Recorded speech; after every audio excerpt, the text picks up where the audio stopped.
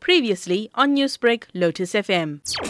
First of all, this is the inaugural World Education Week. And one of the big goals globally for the United Nations is the Sustainable Development Goal. And there's this big push internationally to see how can we promote, as you said, more inclusive and equitable education, now for all learners across the world. You know, one of the things that we're very excited for as the South African partner at Jakes Gerwel Fellowship is that we have 7 out of those 100 schools that are from South Africa. That's a tremendous achievement for us to be very proud of as a country. Speaking of those schools, many of them hail from either the Western Cape and Gauteng. So can you discuss the selection process with us and also what makes these participating schools so special?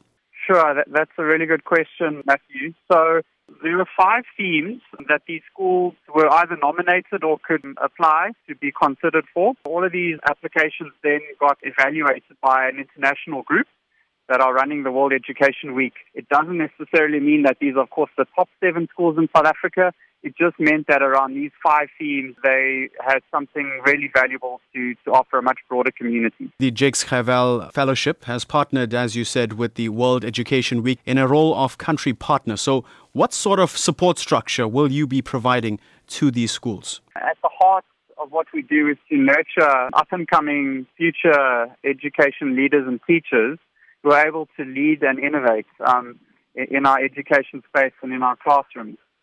And we offer a full university scholarship to some of our top students that want to go on and become some of our best future teachers. So these are phenomenal schools, and they really show up in fascinating ways. So there's a school that has a brilliant maths curriculum based around hip-hop in the Cape Flats. There's an amazing school in the rural Western Cape that was an incredible community initiative to create one of the first high schools in Bonnievale. We have schools that are incredibly good at how they use technology, and obviously that's a really important factor for education in South Africa and globally. We've had schools that are also brilliant around project-based learning and really creating real job opportunities from a school level. So I'm excited by the diversity of the context of the schools that are represented.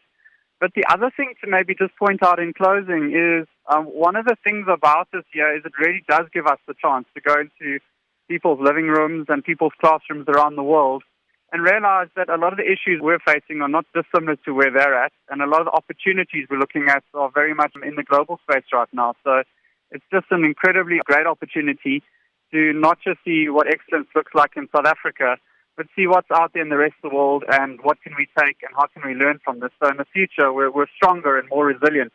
Newsbreak, Lotus FM, powered by SABC News.